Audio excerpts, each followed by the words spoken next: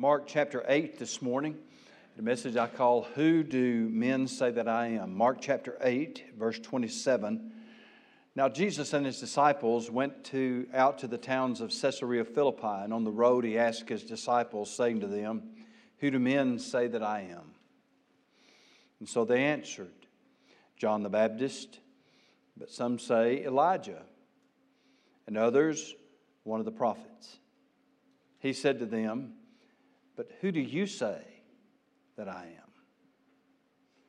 And Peter answered and said to him, You are the Christ. In our journey through the Gospel of Mark and our messages on Sunday morning, we come to this passage of Scripture, a very pivotal moment in the ministry of Jesus Christ. This passage is located both literally and linguistically in the center of Mark's Gospel, 16 chapters of Mark, so literally this is in the middle, but also linguistically, because everything that we've looked at up to this point, we're really just building up to this passage and this moment. Everything after it is going to be flowing away from this moment. 2.5 years Jesus has been ministering mostly in the region of Galilee, occasionally down into Jerusalem and Judea, but mostly in Galilee. We saw him earlier in chapter 8 and going on that long circuitous trip up into the Decapolis region. Then he came back to Galilee. And now we see him headed off into an area that is identified as the towns of Caesarea Philippi. This is an area well known to us historically. We know they were located at the base of beautiful snow-covered Mount Hermon in the northern regions up north of Israel. We know it was at the headwaters of the Jordan River. We also know it was a famous idolatrous region dedicated to the worship of the Greek mythological figure named Pan. That was the half-man, half-horse figure that we read about and know about in Greek and also in Roman mythology. The caves that were present in this area were considered to be kind of a gateway, a pathway that their gods used to enter into the underworld, Hades as they would have called it, or hell. So much so that these caves were literally known as the gates of hell. The gates of hell. It was a place then of flourishing idolatry, very Gentile area.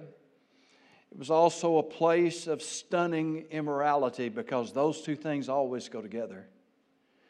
Wherever men have a depreciated view of God, it's not far before they will degrade themselves.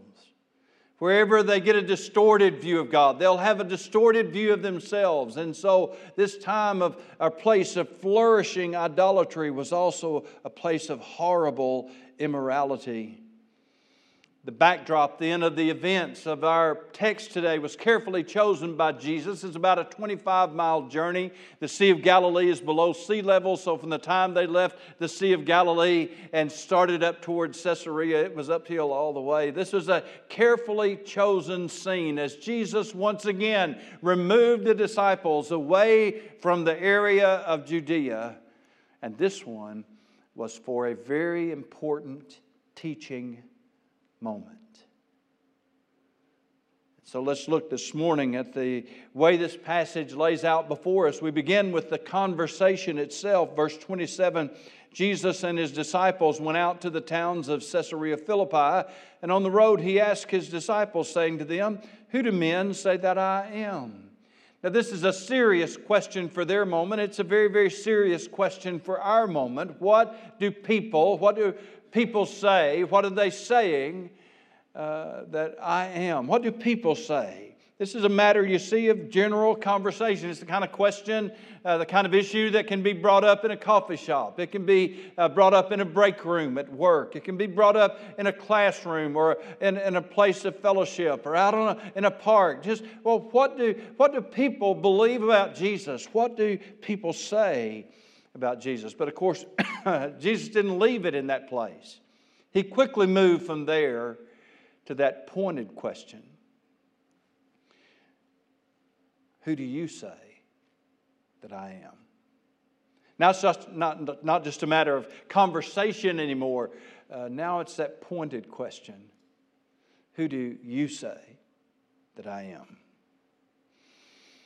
The disciples reported, of course, what was commonly believed, what was being said, what the word was on the street, if you were, about Jesus. And they said that, a lot of people say that you're John the Baptist, come back from the dead. We saw that a couple of weeks ago as Herod had heard this. He had picked up on it that John the Baptist was risen from the dead, and that's who Jesus was. And of course, with Herod's way of thinking, we know what Herod was out to do. If Jesus was indeed John the Baptist, risen from the dead, Herod had killed John the Baptist. If that was indeed true, Herod would kill him again. That would have been his plan. That's the kind of guy he was. So Herod had picked up on this. A lot of other people apparently had that idea. Others had proclaimed that Jesus was Elijah. And that builds on what the Bible says in Malachi chapter 4 and verse 5. The last of the Old Testament prophets had promised that Elijah would come before the day of the Lord. And so you might remember the Old Testament prophet Elijah. Elijah left out of this planet without dying. He was taken out on a chariot of fire sent just for him. And so here we have this Old Testament prophecy, the last prophecy in the Old Testament, Malachi chapter 4, telling us that Elijah was going to come before Jesus came. So that's what a lot of people were saying about Jesus. Jesus was Elijah. That had a common theme with the last thing they said. They say, you're a prophet. The woman at the well came to that conclusion in John chapter 4. As Jesus said, go and call your husband, she said, I perceive that you're a prophet. Nicodemus, John chapter 3, came to Jesus by night, a religious leader. We know that you're a teacher sent from God. What was their conclusion? You're a prophet. And so there was a general consensus out there that Jesus was a prophet. Now, there were many others, of course, who denied that. In fact, some of them said that he was of the devil. Some said he was a false prophet, a false teacher. But there was a widely held consensus. Obviously, the disciples then were able to report on that Jesus was a prophet. Now, their facts were true, were correct. Jesus was indeed a prophet, but he was much, much more than a prophet.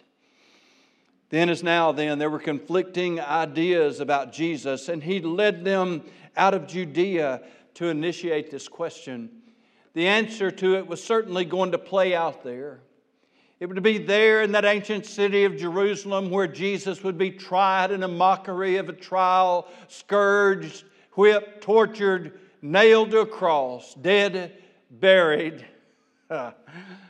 But 3 days later came crashing out of the tomb. Yes, that whole story was going to play out in Jerusalem. But it's interesting that Jesus took them away from that area to a completely Gentile, idolatrous area. You see, he was teaching them that though this thing was going to play out predominantly in Jerusalem and Judea, the implications of it went far beyond there. It was a far greater audience.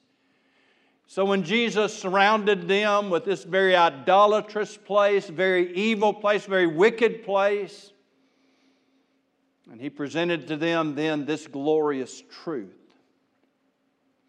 He was doing this because the disciples were going to see a whole lot more of territory like this than they would see in Jerusalem and Judea. Now, it was there that Jesus then posted this question: what do you believe about Jesus? Who do you say Jesus is? It's an excellent time then for us to remind ourselves this morning of how crucial this conversation is. The chances are you're going to be around somebody very much precious to you, somebody that you really love over the next few days, that you need to ask that question of. You need to have them to give an answer to that consideration. Who is Jesus to you? Who is Jesus in your life? And as we go away from even Thanksgiving, we head into the most popular American holiday of all, Christmas. Although I'd have to say Halloween is gaining on it based on number of people I see decorating for it. And even when you think about Christmas decorations, a lot of them are about a guy in a red suit rather than the true message of Christianity. You see, many people celebrate Christianity in a completely secular way in America. That's true. But still, the basic truth of the message is there about Jesus Christ, who He is, who is Jesus to you. In a way, then, we're far ahead of the disciples because Jesus would send them out into a world where the name of Jesus was completely unknown. But in another way, we're way far behind them because we go out into a world with the message of Jesus Christ where people have so much knowledge about Jesus, but so much of what they know is wrong. Maybe they've even made up their minds about Jesus, but they've never really considered the real facts. It may be hard for you to believe this, but I want you to know, as citizens of Cabot, Arkansas, members of Faith Missionary Baptist Church, we need to remind ourselves from time to time that there are people all around our community who have never really had a clear explanation of who Jesus is and what He'll do for you. They don't know. Now you say, surely not in Cabot. Yes, surely in Cabot. There's a stunning and growing ignorance about who Jesus is really. And a lot of times when people are rejecting Jesus Christ, they're not even rejecting the Christ as He's presented in Scripture. They're rejecting the Christ as somebody has made Him out to be. Who is Jesus? Tell me what you think about Jesus. That's the conversation. And it's a great conversation to have. Then there's the confession. Verse 29, He said to them, "But who do you say that I am?" And Peter answered and said to Him, "You are the Christ." You are the Christ. Matthew's account of this would have Simon Peter adding, "You are the Christ, the Son of the living God." So that Simon Peter declared Jesus to be exactly what he would declare Him to be later on the day of Pentecost in Acts chapter 2 and verse 36, when He said, "Therefore let all the house of Israel know assuredly that God has made this Jesus whom you crucified both Lord and Christ." Christ would refer to His title as the Messiah, Lord. That speaks of His deity, Son of God. God had promised, you see, a deliverer to Israel. And Jesus was the Jewish Messiah. He is the Jewish Messiah. He always will be the Jewish Messiah. Yes, He is indeed the Messiah of Israel. But He was more because He was Son of God. And that made Him Savior of the world. John the aged would write in 1 John chapter 4 and verse 14, "We have seen and testify." I love that. We have seen and testify that the Father has sent the Son, there it is, as Savior of the world. Isn't it interesting, though, in John's Gospel, it was this group of people, a group of Samaritans. Remember, we talked about the woman at the well in Samaria and the people who believed because of her testimony. And look what those men said in John chapter 4 and verse 42. "Then they said to the woman, 'Now we believe, not because of what you said, for we ourselves have heard Him, and we know that this is indeed the Christ, the Savior of the world.'" The Jewish Messiah, certainly, all but more. He's the Savior of the whole world. Out of this conversation then would come that confession of Jesus as the Son of God, where they confessed His deity as well as His office as Messiah. It would only be a matter of days before Jesus would put that deity on prominent display. As He would ascend up on them, we'll see this when we come back together in a week or so, as He ascends up on the mountain of transfiguration, and the Bible says He's transfigured before them, and He shows them then His deity. But before they saw that display of His deity, they first confessed it. So remember this morning that in God's economy, it is always believing that is seeing. We say seeing is believing, but God says believing is seeing. You see, they believed it. They confessed it first. We believe that you are the Christ, the Son of the living God. Then they saw it. Just a few days later, there's a conversation then, and that conversation Ask them a question, the consideration of the question, who do you say that I am? And then comes the confession, you are the Christ, the Son of the living God. But that leads quickly to a confrontation. Verse 30, then he strictly warned them that they should tell no one about him. And he began to teach them that the Son of Man must suffer many things and be rejected by the elders and chief priests and scribes and be killed, and after 3 days rise again. He spoke this word openly. And Peter took him aside and began to rebuke him. Peter took him aside and began to rebuke him. Peter took him aside and began to rebuke him. Peter took him aside and began to rebuke him. Now, the text doesn't say that over and over again. I repeated it just to make sure you understood the scene that's playing out here. Simon Peter took Jesus, pulled him away from the disciples, and rebuked him.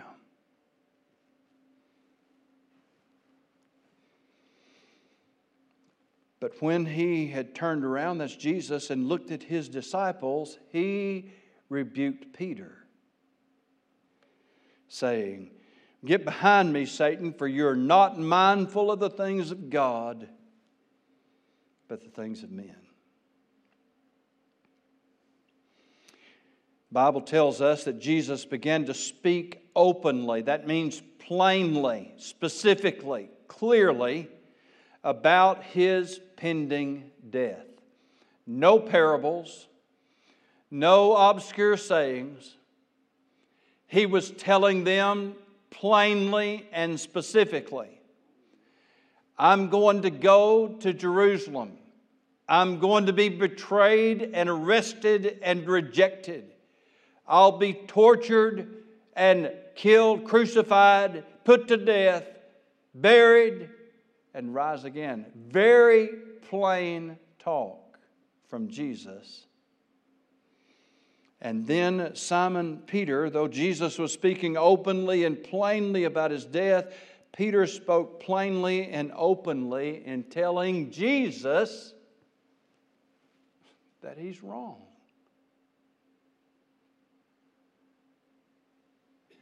I believe Simon Peter was sincere in what he did. Because, you see, what he was hearing to him was two impossible things that could not go together. That Jesus was the Jewish Messiah and deliverer, but that Jesus was going to die. Jesus was the one who was going to bring deliverance and national pride and prominence once again to the land of Israel, but Jesus is going to be crucified. Those two things in Simon Peter's way of thinking could not possibly be true. One or the other of them could be true, but they both could not be true. He was completely sincere then in what he was doing, but he was sincerely wrong. He had more of a problem than just he had bad information, or that he'd reached a bad conclusion, or that he was sincere about something but sincerely wrong. He needed more information. That was true. Jesus had told them after this confession, they'd put their heads together. They made the confession. Simon Peter was the spokesman. After they made that confession, he said, don't tell anybody. Why? Because they needed more information. Yes, Jesus was the Jewish Messiah. Yes, that was absolutely true, but there was more to it.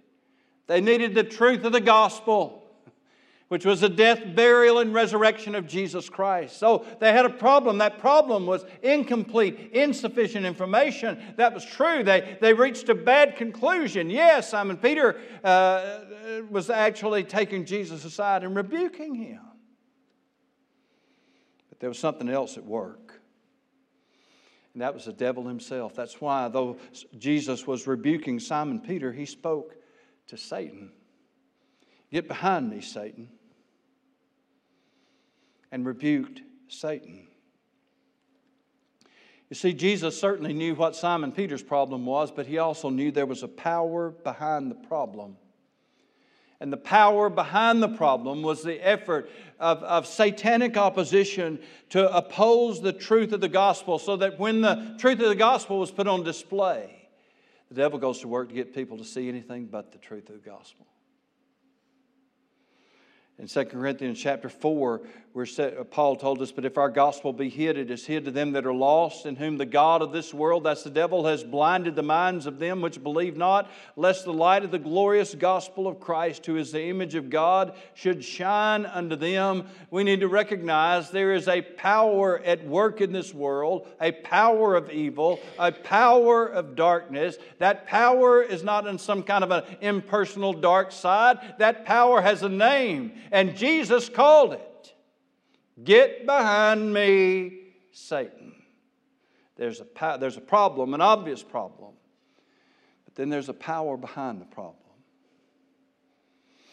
The great evangelist Bailey Smith once told a fictitious story. It's fictitious, about a character he named Barney Burns. He called him that because Barney Burns liked to burn barns. He would go and start a fire then at a barn. And everybody at the fire department would come, put the fire out. And while they were putting the fire out at this barn, the old Barney Burns would just go down to the next house and the next barn, and he'd set in a fire. And while the fire department come and put that fire out, he would go down and start another one. And he told that story, and I tell it to you today as an illustration of how there is a obvious problem. We got a lot of barns burning down, but there's a power behind the problem, and sooner or later, you got to stop calling just the fire department. Somebody needs to call the police and arrest that guy. That's the point. There's a power behind the problem. I tell you what, folk, our country today, our culture today is on fire. Not literally, but spiritually. There's a fire of controversy that rages in our country, in our culture, and around the world. It is everywhere. I don't have to belabor that point. You see it just like I see it. It's in our newscasts, it's on our news reports, it's on our internet. Everywhere you look, the fires of controversy are raging in our culture today. What you and I need to remind ourselves from time to time is the power of what this passage tells us. There is a power behind the problem. Does it seem like there is some evil force at work? Does it seem like that something is conspiring and trying to bring about a reign of darkness and of evil and of depravity? Does it seem like somebody is pulling the strings on all this? It should, because there is. It is Satan himself, the power of darkness, moving in our world. The Bible calls it the mystery of iniquity. And the New Testament told us that mystery of iniquity, or that mystery of lawlessness, was already at work. And it would continue to work. Only, the Bible told us that he who now restrains it will continue to do so. There's a restraining power that works against that mystery of lawlessness and iniquity. And that restraining power is the power of the gospel of Jesus Christ. As it is preached and proclaimed and people receive it. And so while on the one hand here is Satan at work, and what is he trying to do? He's trying to veil the truth of the gospel, hide this truth of who Jesus is and what he was about to do. And at that very pivotal moment, he was there on the scene at work. He still is. But you know what? In Matthew's account, we had that great promise that Jesus gave when he said, "The gates of hell shall not prevail against it." That no doubt would speak of the work of idolatry. It would no doubt speak of the work of evil in the world. And so that confession of who Jesus Christ is and what he is doing, he is the Christ, the Son of the living God, would not be overcome. There was a power then that restrains, a power that would work. And it has worked. But you know, the Bible also warns about a day of a falling away on the part of God's people. The Bible also warns of a time when people would turn away their ears from the truth. And we live in that day. And when God's people aren't spreading the news, When the world at large is not listening to it, it produces then a fertile playing field for the evil work of the devil to play out. So at this pivotal moment in time, where Jesus begins to present the truth of the gospel plainly, he went to work. The devil went to work to keep them from seeing anything but that. If Christ died for our sins, and He did, if He rose from the dead victorious to validate His claim to be able to forgive us of our sins and to give us a new life, and He did, that changes everything. We look at ourselves and we look at our world through a whole different perspective when we see it through the lens of the one who died and rose and lives again forever, our Savior Jesus Christ. The conversation, the confession, the confrontation. Lastly, and very quickly, hang with me, there's the commission. And when He had called the people unto Him with His disciples also, He said unto them, Whosoever will come after me, let him deny himself and take up his cross and follow me. For whosoever will save his life shall lose it. But whosoever shall lose his life for my sake and the gospel, the same shall save it. Jesus then moves immediately to make application of this truth in the one area where it has to be seen. How does this play out in my life? What difference does this make?